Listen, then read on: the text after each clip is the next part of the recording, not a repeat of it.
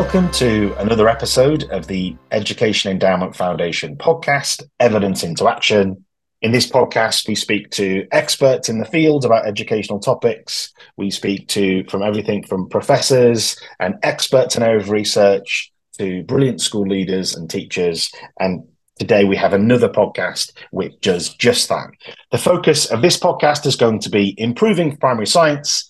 At the Education Endowment Foundation, we've just produced a new excellent guidance report on that very topic of improving primary science. So we're going to speak to some brilliant colleagues. We're going to speak to Dr. Sarah Earle, who's Reader in Education at Bath Spa University and is linked to TAPS, a brilliant programme for primary science. We're going to speak to Ben Rogers, who's Director of Curriculum Pedagogy at the Paradigm Trust, science expert, author, brilliant speaker on all things science. And we're going to speak to Michaela Moore, who's from the Delta Trust and a colleague who's teaching science and leading science and, again, bringing all things primary science to the podcast.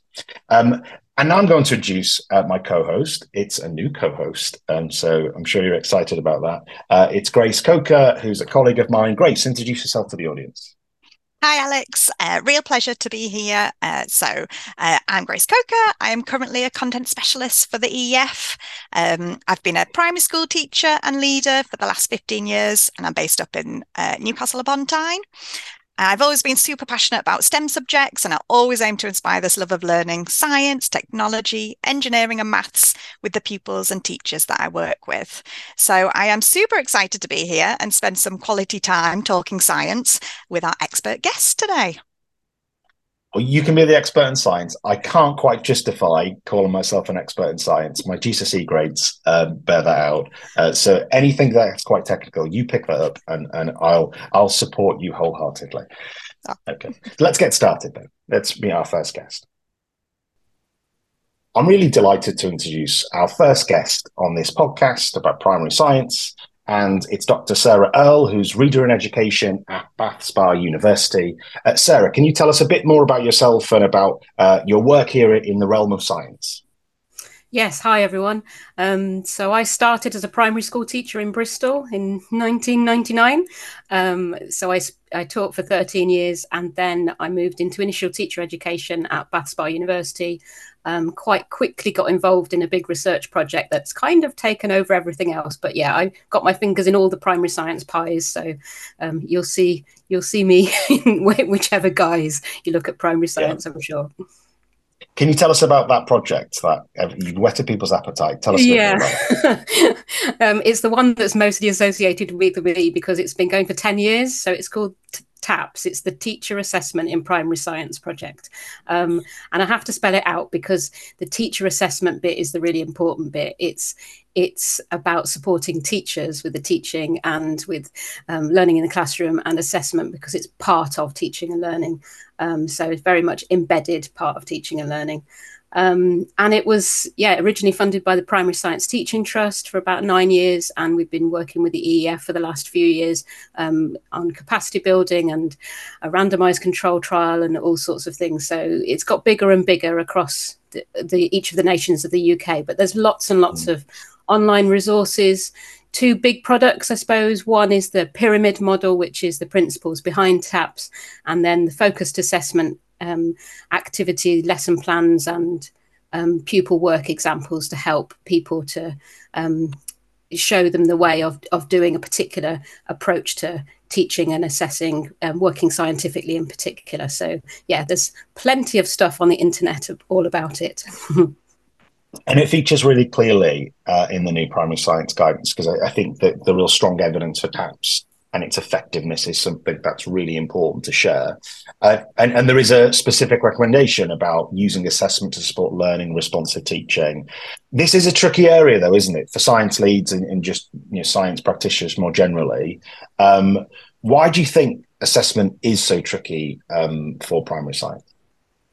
I mean, assessment generally is tricky because you're trying to do a lot with it. And most people, when we think about assessment, we immediately think of that summative assessment and, we must fill in the tracker in whichever subject we're doing in. And so that's the immediate thought. But what we're the bit that makes the difference in the classroom is actually that ongoing formative assessment. And that's harder because you need a lot of knowledge in your head about the subject and the children and trying to be responsive and adaptive. So there's a lot going on, I suppose. And in primary science in particular, it's hard because although it's a core subject, it's not got as much time. You tend to do it in the afternoon, and it's often practical with lots of activities going on, lots of 30 children charging around with stuff in their hands. It's hard to keep track of it all and hard to do that adaptive teaching, responsive teaching on the go. So there's lots of reasons why it's hard, but also I suppose my argument for spending so long thinking about it is that if we can get better at doing the ongoing formative assessment bit, then we can impact the children's learning. And that was the whole argument for trying to do a randomized control trial with the EF in the first place, because by supporting teachers to be able to know what it looks like to get better at doing science, and what does progression in primary science look like, what does it look like for the children to get better at doing it, then if we can build that understanding, then we can also support teachers to use that information in the classroom, and that ongoing formative assessment is the bit that makes the difference. So yes, it's hard, but also it's worth it, because if you are using it formatively, then you're immediately impacting the children's learning, and that's what makes the difference, I think. And there's quite a lot in there about teacher subject knowledge, about curriculum progression, about diagnostic assessment, and selecting the right tools for the job, sometimes activities in various guises. Just at the start, you mentioned about kind of summative assessments, and sometimes we can kind of confuse the two, and that quality diagnostic kind of get trumped by almost the kind of the summative assessment and punching in data at various points. One of the debates around science, I think, is around its profile with national assessments. So you have obviously, national assessments that are very high profile and high stakes, frankly, around mathematics and reading, etc. What do you think that the kind of absence of that high stakes is a hindrance, or is it actually a benefit where actually we can focus on high quality diagnostic assessment and not be distracted by kind of chasing a kind of a national assessment? Oh, we're getting into some big questions here. Very exciting, Alex. The removal of science SATs at the age 11 in 2009 that decision was taken because it had led to teaching to the test, and it was about trying to get children to answer questions on paper rather than doing the science and developing a deeper understanding of it. So there was quite a clear reason for the skewed curriculum and things not wanting to carry that on. So there was a reason for removing that. The aim was that then you'd be able to focus more on the children, which is particularly important in primary science because they come with already ideas about how the world works. Finding out children's ideas and their alternative frameworks, or naive ideas, or misconceptions, whatever term you call it. Children have lots of them in science, which is not necessarily the same for other subjects. So it's really important to find out about children's ideas. So obviously that's something really key to start with, where the children are, as something which we very much want to learn from the early years in that sense. I think what we need to do is recognise that science in primary schools in England at the moment is in this difficult situation of being a core, but also not being in the accountability measures. Now, we're not arguing to be in the accountability measures, because then it leads to a different kind of skewing, as was happening pre-2009. But by not being in the accountability measures, then it means that it gets squeezed. So we have to sort of raise science up to be something that is important in its own right, rather than just because it will feature in a league table. So yeah, it's a difficult debate to have, but I think it's really important to recognise that practical primary science is something that you need a range of information to find out whether the children are meeting expectations or not. And the end of key stage judgment that teachers need to make at the end of year 2 and year 6 is something which draws on virtually the whole national curriculum. It's not something that you can just make a judgment about in one afternoon in whatever activity you're asking the children to do. So it needs to draw on a range of information over time. And so this is where perhaps especially for primary science, we're arguing that the ongoing information that you're collecting and supporting the children's learning, some of that information can be summarised when you need to. So some of the information, when you're doing a particular topic, you can see whether the kids have got it or not. And then you move on to the next thing, and you might revisit it and things, but you won't be revisiting every single thing about science that they've learned in the whole primary school in one afternoon. So it's about that ongoing development. That's a lot of information. Yeah, well, it is a big challenging topic, isn't it? I think you've really described some of the tensions and the changes over time, and actually there is no kind of easy answer in terms of reinstating tests or removing tests. Actually, it's a much more complex terrain, isn't it, about kind of judgment, about assessment over time. So there was no easy answer I was trying to elicit, but I think you've explored the debate really helpfully for people, particularly, colleagues who might not be experts in primary science. I think that the bigger picture here, the policy picture, is important as well. Yeah, and one thing just to add before we move on is that in terms of assessment, there is no perfect assessment, and this applies to any subject. Every assessment is always a tricky balance. It's what you're trying to use it for. Is it giving you enough information that you can then act upon it? And so there isn't this perfect assessment or this perfect assessment structure out there that we're looking to try and implement. What we're trying to do is to make it good enough for the needs that we want to put it to. That was very poor English. I apologise. No, I think that's a really, really crucial point. Sometimes we do simplify assessment to, there's a national assessment and that's all we should think about. Actually, there's so much more nuance there. And science leads in primary school know that, and they're grappling with this challenge, and it's not easy. And so, I think it needs exploring, as difficult a topic as it is. Just move on to actually go back to something you mentioned about TAPS. So you mentioned obviously about the centrality of assessment, but you mentioned the phrase working scientifically, and that's a recommendation in the guidance about kind of thinking carefully about guiding pupils to work scientifically. Can you just explain, in fact, for primary teachers, but also more broadly, what do we mean by working scientifically?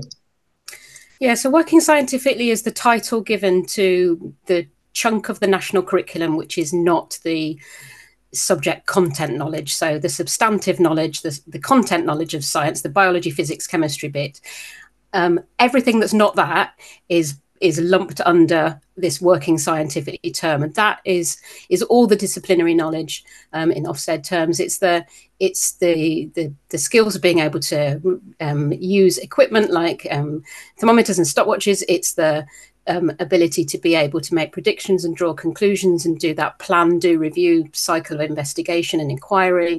But it's also got a bit of that nature of science stuff in. What is it? What does it mean to be a scientist? What does it mean to build scientific knowledge and trust in evidence and all that kind of stuff? So it's a big bag of stuff about how scientists work. And so I think that's one of the difficulties about trying to teach it in the classroom. There's so many different avenues you can go down when you're looking at working scientifically. That are you trying to teach the plan, do, review process? Are you trying to think about the particular inquiry type that your the context is, which is a bit like the genre in English. So the what kind of inquiry you're doing is the genre, and then what skills you're implementing as part of the inquiry is the sort of the detail of the subject really that we're trying to support the children to develop as they go through. So there's a lot in there.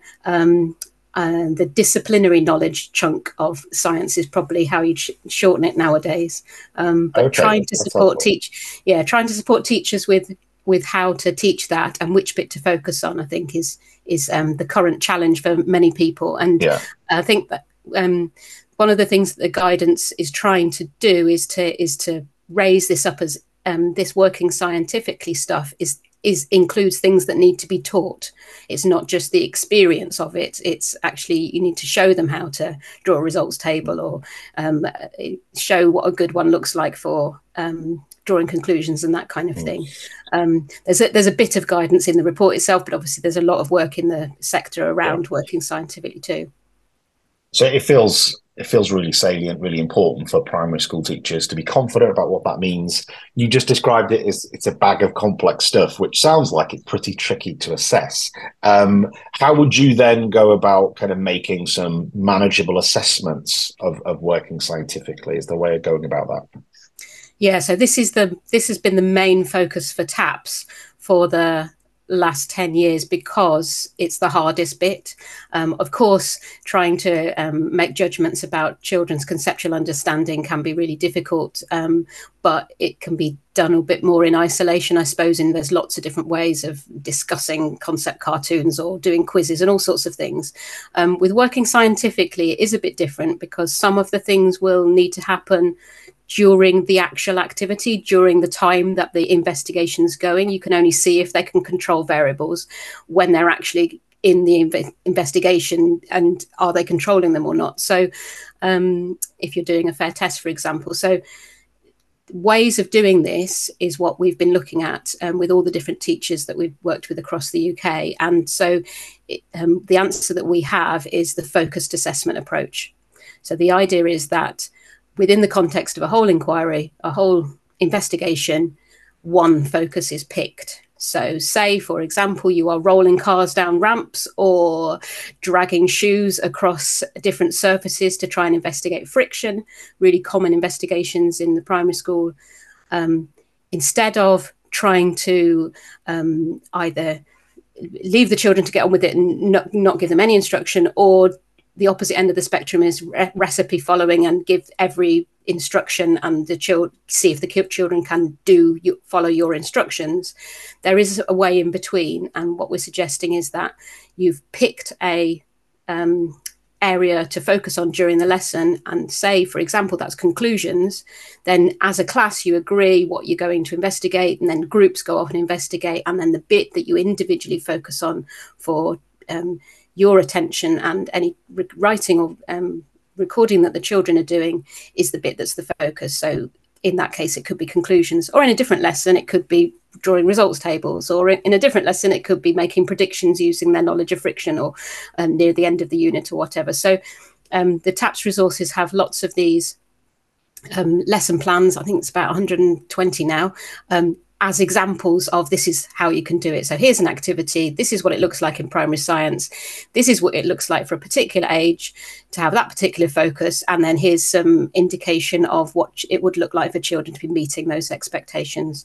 And so using that approach and developing that approach across the course of the year is what the 3-day Focus for TAPS programme is, and that's the bit that's been EEF trialled, and we'll be setting up another one at the moment. So there's not a shortage of that around, but for anyone not on that, there is a load of resources on the internet about this particular area. Thank you, Sarah. Yeah, it's really, really helpful and sort of narrowing that focus. I know as a primary school teacher myself, narrowing that focus for assessment is really, really helpful in the TAPS work. I was just wondering, are there any particular sort of go-to strategies you would suggest teachers use when assessing children? I don't want to give the answer, it depends, but it does on the age and stage of the children and the topic that you're doing. So if you're working with 5 and 6-year-olds, then obviously getting them to write their own conclusions is not the thing that they need to be doing. I think the thing that cuts across all the years, though, is talking, and that's something that really features in the guidance report. And in fact, it's probably the bit that I go to first, really, is that getting them to talk and explain their thinking is really drawing on lots of different areas, because you're getting them, they might be doing paired talk or talk with you in smaller groups or as a class, and in all of that time they're having to think about the vocabulary they're using, they're thinking about linking it to ideas from other contexts, things that they already know. So it's immediately linking back to their own experiences as well, which is really important for making them feel that science is for them, building their science capital. But also you're finding out as a teacher what they're thinking. And in science in particular, that's really important because they will come with ideas that are different from the accepted scientific view. They will have created their own common sense ways, and most of us adults have these too. We see things in the real life and we assume that's how things work, and there is perhaps a different science explanation for how that's going on. So identifying those misconceptions and things is really important. So talking is really important. The other thing I really like in science is diagrams, getting the children to draw what they think. So how does sound work? How do you see things? Those kind of things are really, those elicitation strategies are really interesting because the children's drawings and labeled diagrams show you a lot about what they're thinking in terms of processes and things as well. So those are probably my go-to bits, I think. Yeah, absolutely. Things like sort of concept cartoons, odd one out, those sort of tasks, can be great to elicit what the children already know, and that can help you to sort of plan for future lessons. So it's how you use the information, isn't it, and respond to it. That's the most important part. I've got a question. Sorry, just before moving on, one resource that I should mention, because it's free, I'm sure it's in the guidance document somewhere, but I haven't memorized every word, is Explorify. So if you haven't seen Explorify, then it's a great way of getting that discussion started because there's lots of high quality resources in there. So a really good resource. If someone else doesn't mention that, it's important I do. Yeah, excellent resource. So here's a question for those primary science leads who are listening. If they have identified the need to strengthen their school's approach to science assessment, where's the best place to start? Good question. I almost want to broaden that out to primary science generally, because they might start with looking at assessment, but it's the teaching bit of it that will help as well. I think what I want to say here is that looking at what already happens in school, so taking something like the TAPS work or the EEF guidance report and looking at what's already happening, so celebrating the things that are already going on. So your school might have had already a push on oracy or a push on vocabulary or a push on thinking or linking to real life context. So some of those things that are in the EEF report might already be happening in your school, but what's not? And for those schools where all of this is very new, it's about picking one thing to try. And that's one of the messages that we have on the TAPS 3-day course as well, is there's loads and loads of different things you could try in terms of self-assessment or peer assessment or focused recording or all sorts of things. But which one thing you're going to try in your class or your school that might make the difference? And although it feels almost like, oh, well, I'm only trying one thing out of all these things, actually each thing will impact other things. So in the same way that getting the children to do more talking, it also develops their vocabulary and they're linking it to real life and all that kind of stuff. So, and the same way with assessment, if you're thinking about developing more discussion so that you can elicit children's ideas, or focusing on one bit of recording, or focusing on peer support, peer assessment, each of those things individually will affect other areas of the TAPS pyramid or the responses from the guidance report, because to do almost all of those things, you need to be clear about what you're trying to teach and what you want the children to learn. And by being clear yourself, then that will support the children in what you're trying to get them to do as well. That's really helpful, Sarah. I love that. You talked about focus already for assessment, and then just that one thing that feels really manageable. And for busy science leads as well, who don't often have a lot of, PD time or kind of time to develop the subject expertise or kind of practice in the school, that feels doable. It stole my final question a little bit as well. So my final question was, one bit of advice for primary science leads, but I want to just tweak that question a little bit. And then what would be your one piece of advice for primary heads, curriculum deputy heads, or kind of trust leads in relation to science? Because it feels like some of this is about supporting science leads and teachers to undertake this work. So it feels like there's important leadership decisions and support here. So what would be your one bit of advice for primary heads, curriculum leads, and any trust leads who are aiming to support science and development? The first thing that comes to mind is I suppose a passion of mine is trying to empower teachers. It's not about sending the link for this guidance report or the link to the TAPS website or whatever to science leads and say, okay, implement that, please. It's about getting them on board and saying, okay, these resources exist, these guidance reports exist. What can we use out of that? So it's perhaps inviting the science leads to be able to have a little bit of time to look at the things themselves, maybe a bit of time to talk to other staff in the school, and then identify which bit might we try. And it might be something that's the easiest thing to implement because they're fairly new at leading the science role, or it might be something that they think, oh, actually, that's going to make a big difference in our school, or that's new, we haven't tried it before, and new things are always nice and shiny, aren't they? But whatever it is, it can't be all of it at once. Primary science is something that evolves over time, and it's within the context of everything else. When I was a science lead, I'd get one staff meeting a year, and that's fairly standard. So it's perhaps giving the science lead the opportunity to look at some of these things, pick something to try it with their own class maybe, and then be able to share it with other staff. So a bit of staff time, a bit of time in a meeting. But further down the line, it doesn't have to be immediate. We always want to immediately jump up and react and say, we've got to be doing this all the time. And actually, sometimes things take a while.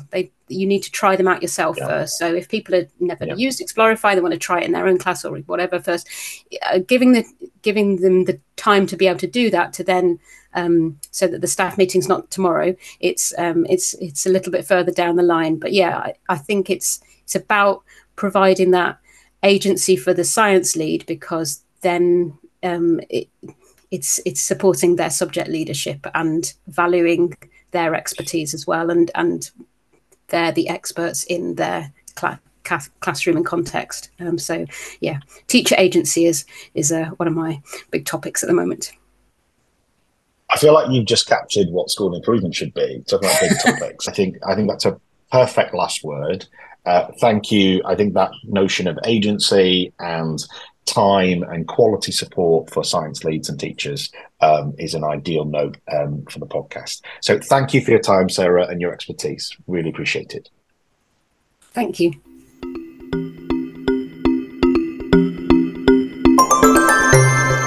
I'm delighted to introduce our second guest, Ben Rogers, Director of Curriculum and Pedagogy at the Paradigm Trust. Ben, can you talk a little bit about yourself and your background for us?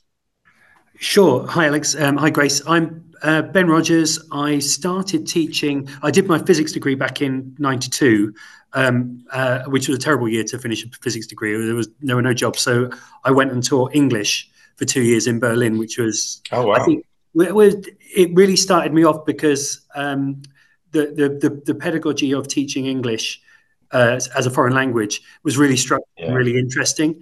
So then I did my PGCE, and then I taught. My first job was with VSO, Volunteer Services Overseas, which was, again, language was a really big part of that teaching, because English is a second language to all the kids that I was teaching over there.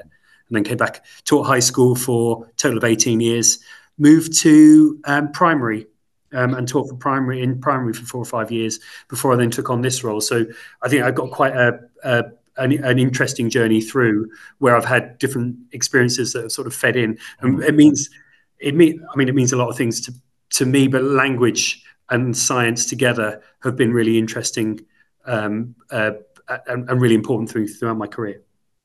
Yeah, I love the unconventional pathway you've got on there, and kind of thinking about teaching and mediating, communicating with different audiences, different phases.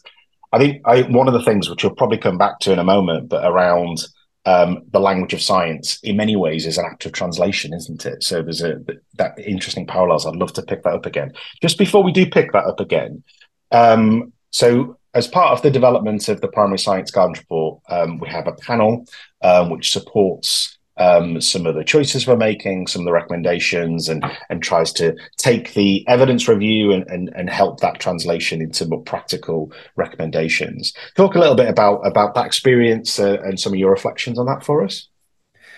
Well, I mean, I've been using EEF guidance, the toolkit originally, and then the guidance reports for years, without having put a great deal of thought on how they were constructed. You build up a sense of trust on how it works. The clarity of the language, the little padlocks, all that sort of stuff is really useful. So when I heard that a primary science program was being written, I was very interested. Applied to join the panel. There's an application process, and was successful. And that was back in, I think, March 21 when we started this. It's been a bit longer. It would have been fantastic, I guess, beforehand to have met all these people face to face or on the panels. I do sort of know people, but these anyway, it was all on Zoom, as it would have been over the pandemic. Really interesting to see how rigorous the EEF is in its processes. So this, I mean, I trusted them, but I didn't know how it works. The really interesting thing for me, appointing the research team, that was really interesting how that worked. Setting the specification for that research. So, you can't just say, okay, go off and find all your, high research team with your interests and your own research programs and your, I hesitate to say biases, but we've all got biases, but, sure. philosophies and so on. You can't just say, go off and tell us what you find out, because, they'll find out to some extent. There'll be some confirmation bias and all that sort of stuff. So it's really rigorous in setting out, these are the papers, or these are the dates of papers you can use. This is kind of evidence that those papers need to have. So they need to be randomized control trials, not longitudinal studies. I love a longitudinal study, but for perfectly sound reasons, they're not included. It has to be the right age group, which again makes total sense. And actually that will lead into one of my sort of thoughts about what I'll pre-warn a thing that I'm thinking about is, why is the secondary guidance slightly different to the primary guidance? You might think it should be the same. Sure. Anyway, it's not. And I think the reason for that is that age group of that the research that's done on 5 to 11-year-olds is different to the research that's done on 11 to 18-year-olds for a number of reasons. So that was all fascinating. Getting the research back and finding it, there's not as much as I was hoping for. As a school teacher, and I work in schools, I don't have access to Athens and all of the, I do love digging into the references behind these sort of meta studies or these reviews. And some of them are available, and that's great, and some of them aren't, and quite a few of them aren't. And so I was hoping there was this big sea of evidence out there that I just couldn't act. It's really not there. So my other big theme I'm thinking I'd like to talk about, if we get a chance, is why don't we get the research done that I think we need? There's different. There is research out there, but it's not answering the questions that I've got as a school teacher. Yeah, sure. So that's a sort of limiting factor on what the report could talk about. But the evidence that they've got here is what they could talk about with real integrity and reliability. So it was a fascinating process. One area you initially mentioned was your early experience teaching English as a foreign language. So new to this point about the communication of science as a rich, complex language, particularly for young children. And it becomes it's a recommendation around explicit teaching around vocabulary. What were your reflections both on that area of explicitly teaching the language of science, and how does that chime with your background and your teaching? I mean, to go back to the early 90s, it was, that was the methodology that we taught English as a foreign language, was very explicit. You don't expect anyone. I mean, that's probably not a great example because I was working with 20, 30, 40, 50-year-olds, and that the 50-year-old brain is different to the 5-year-old brain. I can assure you. So, but that idea of explicit teaching has been with me since then. I think we know that children exposed to rich language do pick it up really effectively, but you can't plan for this sort of rich exposed language. You can't ensure that the key terms are taught. It's really hard to track. So I think the explicit bit really chimes with my understanding. I think when we talk about the priorities of science and why we teach science, not every child is going to go on to be an academic researcher or work in the sciences, yet everyone is going to be a citizen and needs to be able to understand and comprehend the messages that are coming to us through the media. To be able to evaluate it, yes, that's a different skill, but actually just to comprehend it in the first place using the kind of technical language. The report talks about tier 2, tier 3 language that children need. I quite often think, okay, we're teaching this now, but what will that child need when they're 30? We're kind of preparing that 30-year-old, and what will they need? And I think understanding the nature of science and how science works, yes, that is important if you're going to be able to critically evaluate what's being said. So if you read something on Facebook, in your stream that says vaccines are toxic, you need those tools to be able to evaluate that, but you also need the language to be able to read that. And I think literacy is key for democratic process, for making informed choices. I think it's really important.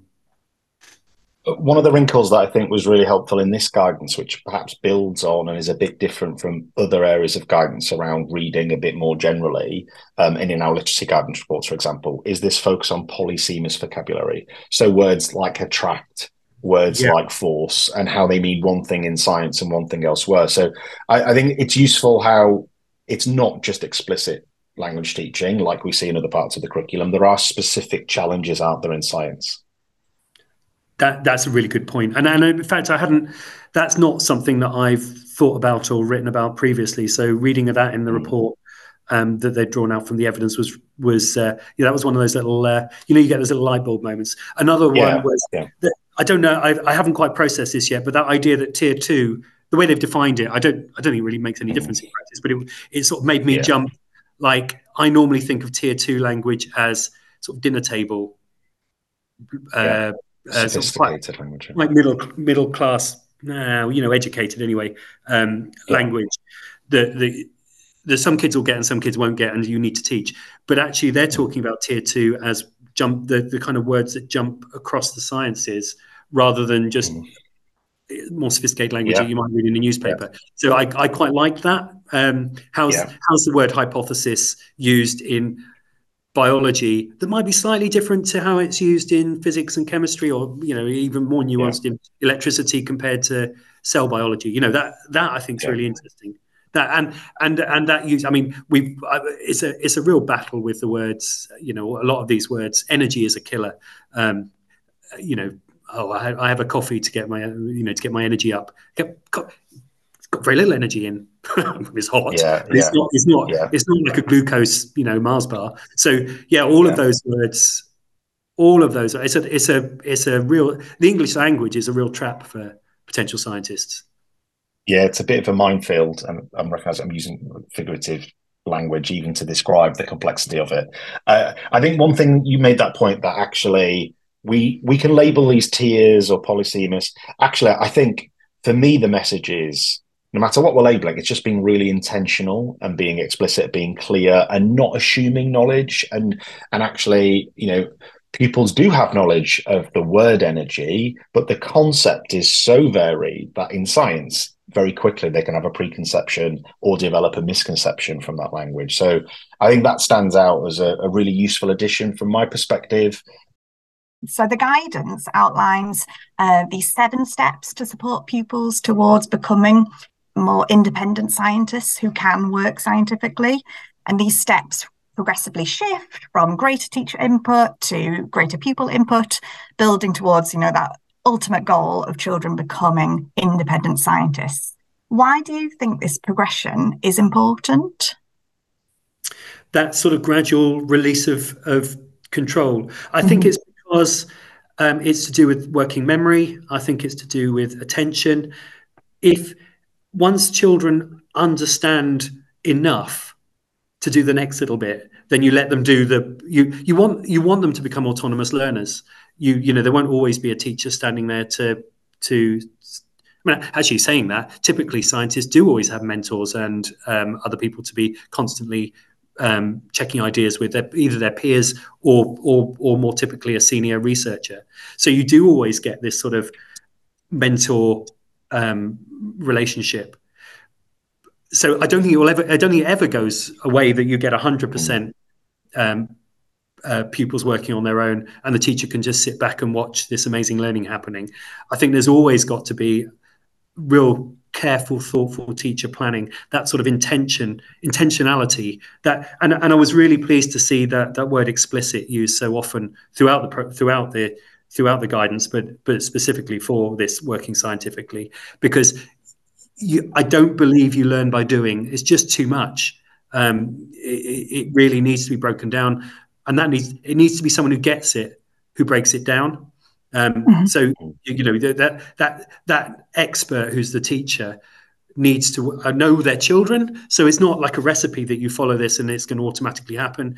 You need to be constantly tweaking and guiding, looking at the kids who have got it, looking at the kids who haven't got it, and then gradually allowing them more and more autonomy. You do want them to be able to say, do you know what? I'm really curious why dogs pant, or I'm really curious why. I mean, see, these questions, you know, the kid, anyway, well, there are good science, they're not even good scientific, there are scientific questions that it's possible to answer, and just all the other questions. And kids come in, if you want them to be able to be independent scientists, you would waste a heck of a lot of time to say, what are we interested in today? Oh, I don't know why that cloud looks like a dog. Well, you're never going to answer that. But why do we put a washing on the line? Or how quickly does it dry on a windy day? That is a question that you could tackle scientifically, but kids won't know how to do that until they've got a huge bank of experience. They won't be able to sort out which questions you can answer and which ones you can't. What techniques you would use. You need a toolkit for that, and that's just too big a world for novices to be able to negotiate. Yeah. Children do have good questions, though, don't they? As a teacher, we're constantly ask good questions. I'm determined to know, Ben, why a dog pants. You've completely waylaid my thinking in this interview. Well, it's a good question. So you can see. This is why I think the teacher needs to set these cool questions, and it's a skill, isn't it? I mean, one of the outcomes of the kind of inquiry research that's often done is that kids love inquiries. Well, of course they do. And great, and I sometimes feel sort of Greg Grindian saying, you know, I want them to like science, but really I want them to understand it more. So my final question, Ben, is actually it's related to your role. So you work across the trust and you work with lots of other senior leaders who are making decisions about curriculum and school prioritization. And we might be thinking about, you know, a deputy head who's leading curriculum or a primary head teacher. What do they need to consider and think about when it comes to primary science? You know, it's not enough to just kind of, here's a guidance report, you know, great things happen. What do they need to be thinking? What would your message for them be? I think the key here is to recognise the scale of the job, the scale of the task. It's not. So there's a risk with the way the report's been presented. I think the full report is really well written. It's really clear. I think Katie and Bob did a great job putting together that information in a really accessible way. When you read the original papers, it's a beast. This is super clear, really readable. But I totally get as a senior leader in a school that, you know, there are a fair few subject reports. There are other, you know, there's all sorts of information coming at you thick and fast. Don't just read the summaries. Read it properly, and actually, you've got to be strategic with science, with any of the subjects. But I think science has particular challenges, not least because teacher confidence is quite often low. You've got the whole issue of resourcing it, that the skill of managing a practical is really tricky. But there's a sort of really operational nuts and bolts level that you could focus on at the expense of thinking about quality of teaching and quality of curriculum and quality of provision. How to make, if you give your head of the person responsible for science an hour a week, they're probably you're going to have a nice resource cupboard, but you might well have everything, new batteries and bulbs that work and all that sort of stuff, which is great. But then they're not going to be walking around looking at dropping into classrooms, working with colleagues, doing coaching one-to-one. All of that stuff is what makes a real difference on the ground. I think you've got to think really long and hard about. You've got limited time to share between English, maths, science, history, geography, PE, all of those. How much does science need? English tends to get, because it's examined in year 6, English tends to get a great chunk of time and attention and curriculum time. And year 6, it's a constant battle. Class teachers want to say, well, we're going to drop science this week because we're going to do a reading SATs paper, or and all these things that happen every day. I think someone needs to really fight the corner for science, and it's quite a big corner. So you're going to have to be a resource. Okay, that's really helpful. That's a good point to end on. So I think, hopefully, to take the fighting analogy, the guidance report offers you a really handy weapon, although I'm now a bit nervous of creating this kind of oppositional kind of battle going on. But I think that point, time, strategy, and it's a corner of the curriculum, but it's a big old corner. I think that's my reflection, what you stated, and teachers need support. And resources are great, valuable, necessary, but insufficient. You need that additional support you've just described. That feels like a great point to end on. So we're talking about more time and consideration. Thank you, Ben, for your time. Keep up with the science writing. I'm a big fan of how clearly you communicate this work. And if people don't follow Ben, please do, and look up his publications and his trust work. Really excellent. Thank you again, Ben, for your time. Thank you. That was good fun.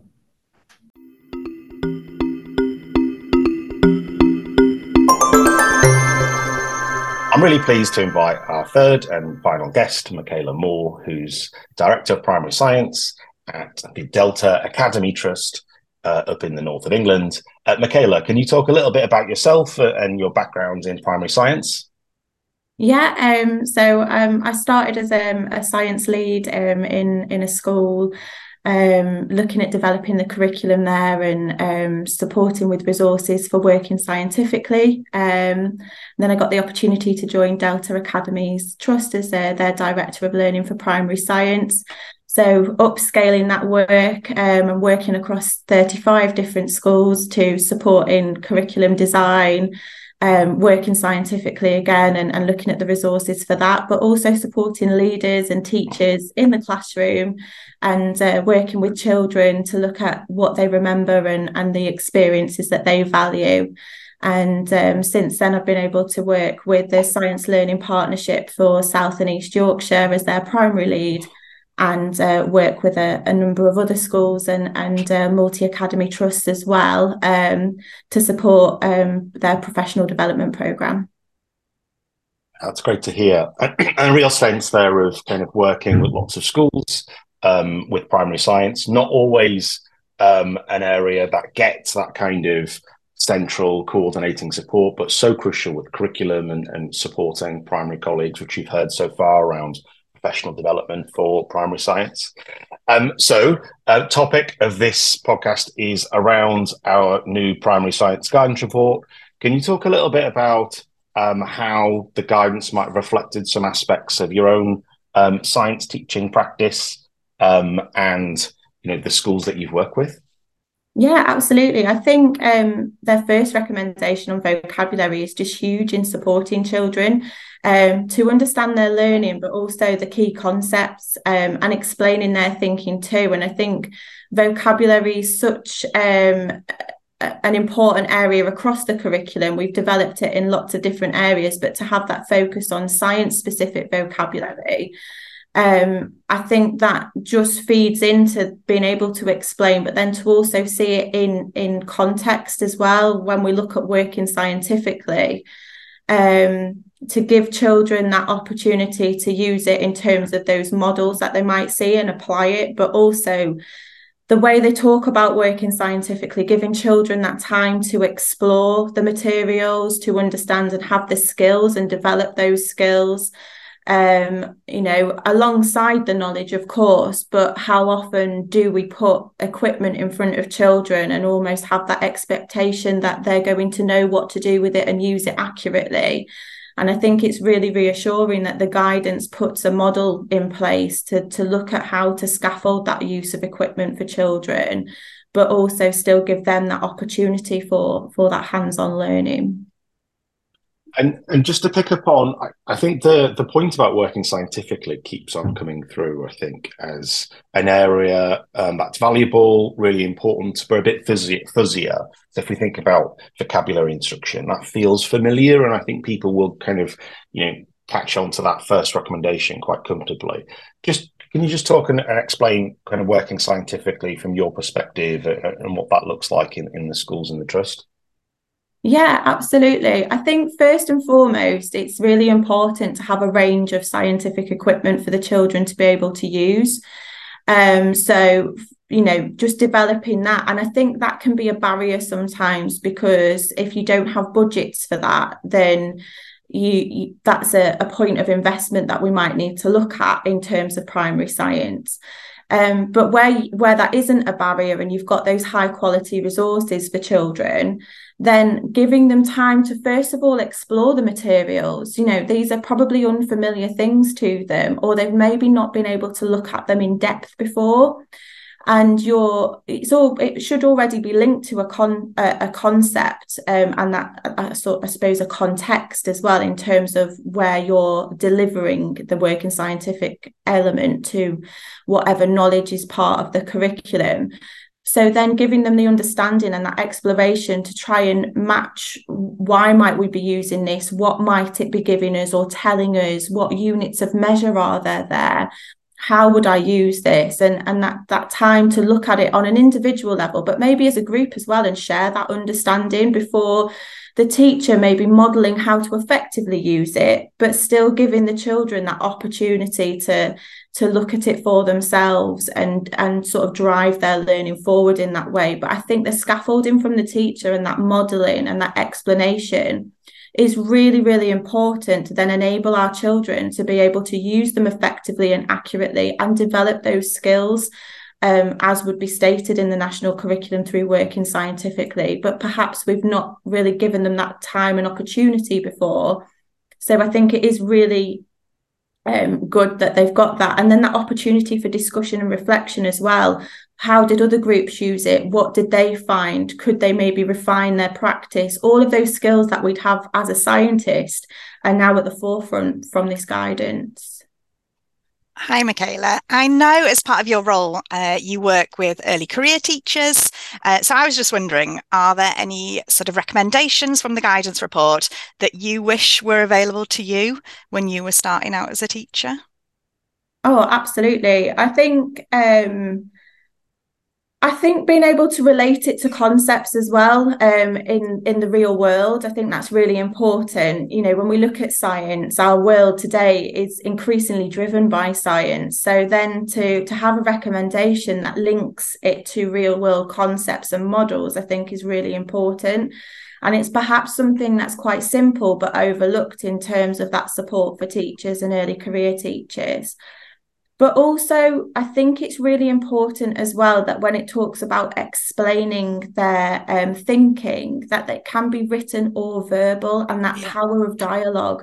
Increasingly, we're finding children that have a barrier in terms of writing things down. So in order to showcase their scientific understanding and learning, to be able to do that verbally and to really highlight the power of dialogue, it's breaking down those barriers, but it's also really reassuring to see, if you were an early careers teacher, that perhaps it doesn't always have to be written down in terms of demonstrating that understanding, that you could record it and perhaps use the likes of QR codes and things like that to support children to really flourish in science. And I think having that inner guidance is something that would have really supported me, because I always felt like things had to be written down in terms of that evidence base. So.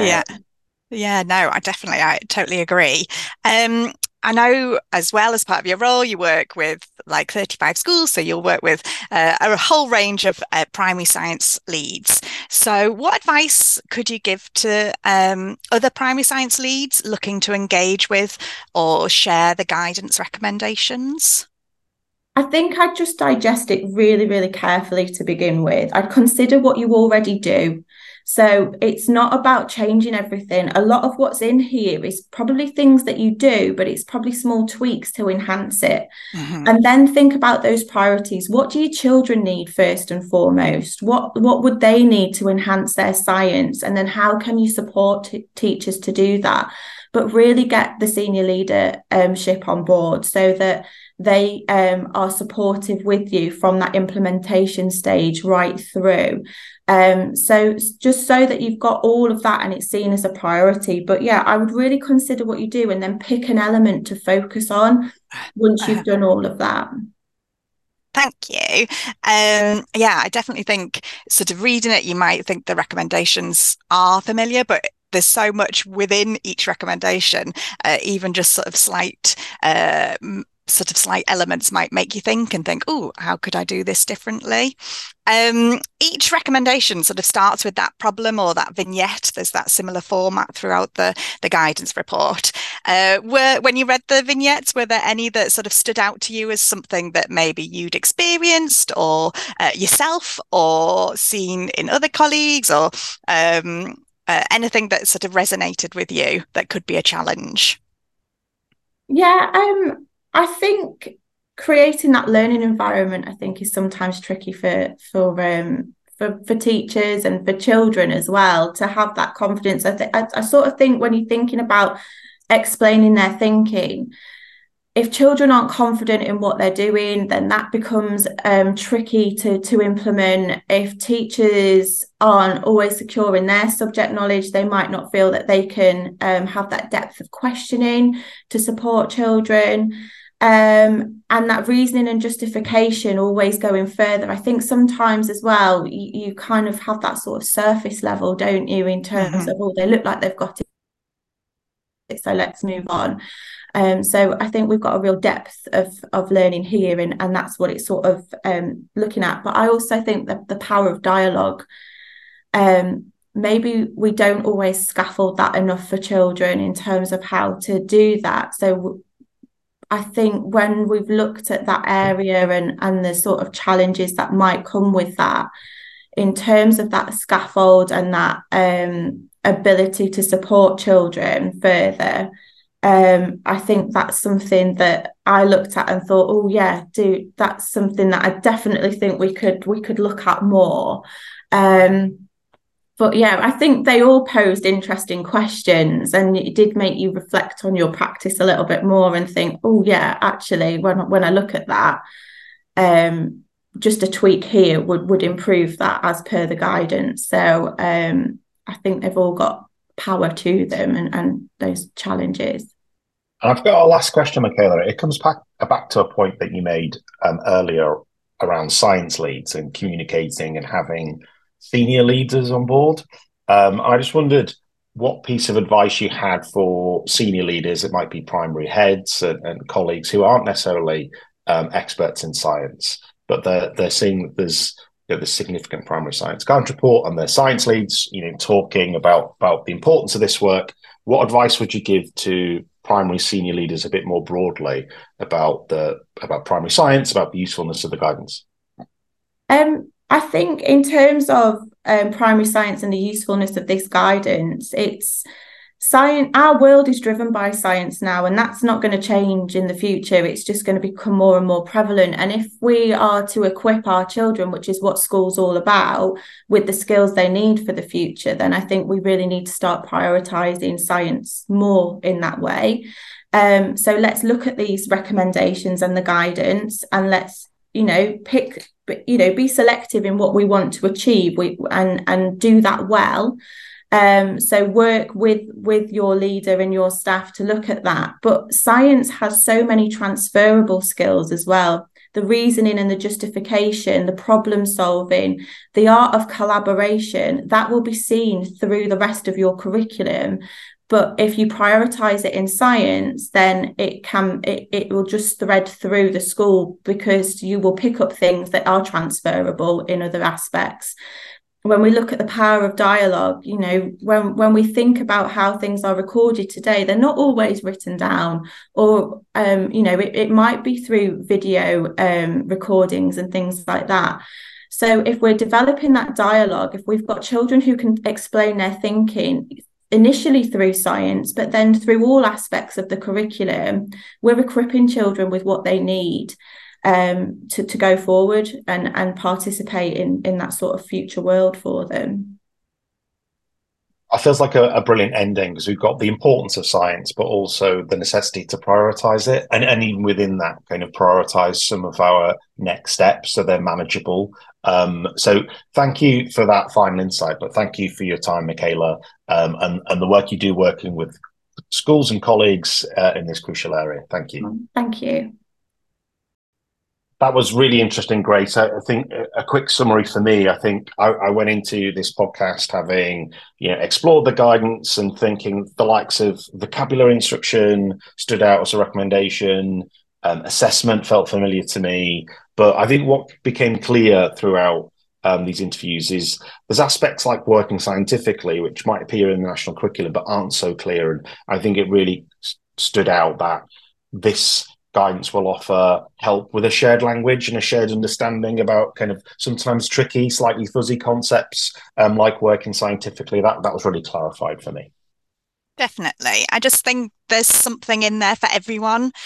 So if you're starting out as a new primary science lead, it's going to be super useful, possibly to help you sort of audit and help you sort of prioritize. But for those more experienced primary science leads, you know, a lot of the recommendations might feel familiar to begin with, but when you read in depth, take that time, look at the details, read the worked examples, the case studies, there's going to definitely be takeaways for everybody.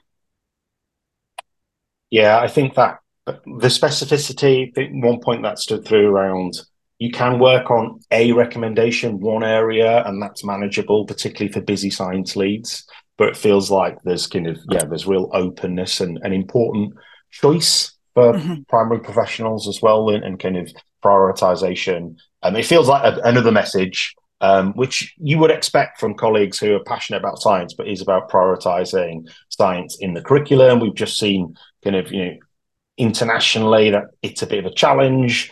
So it feels like this is a real opportunity, a timely opportunity to prioritize primary science.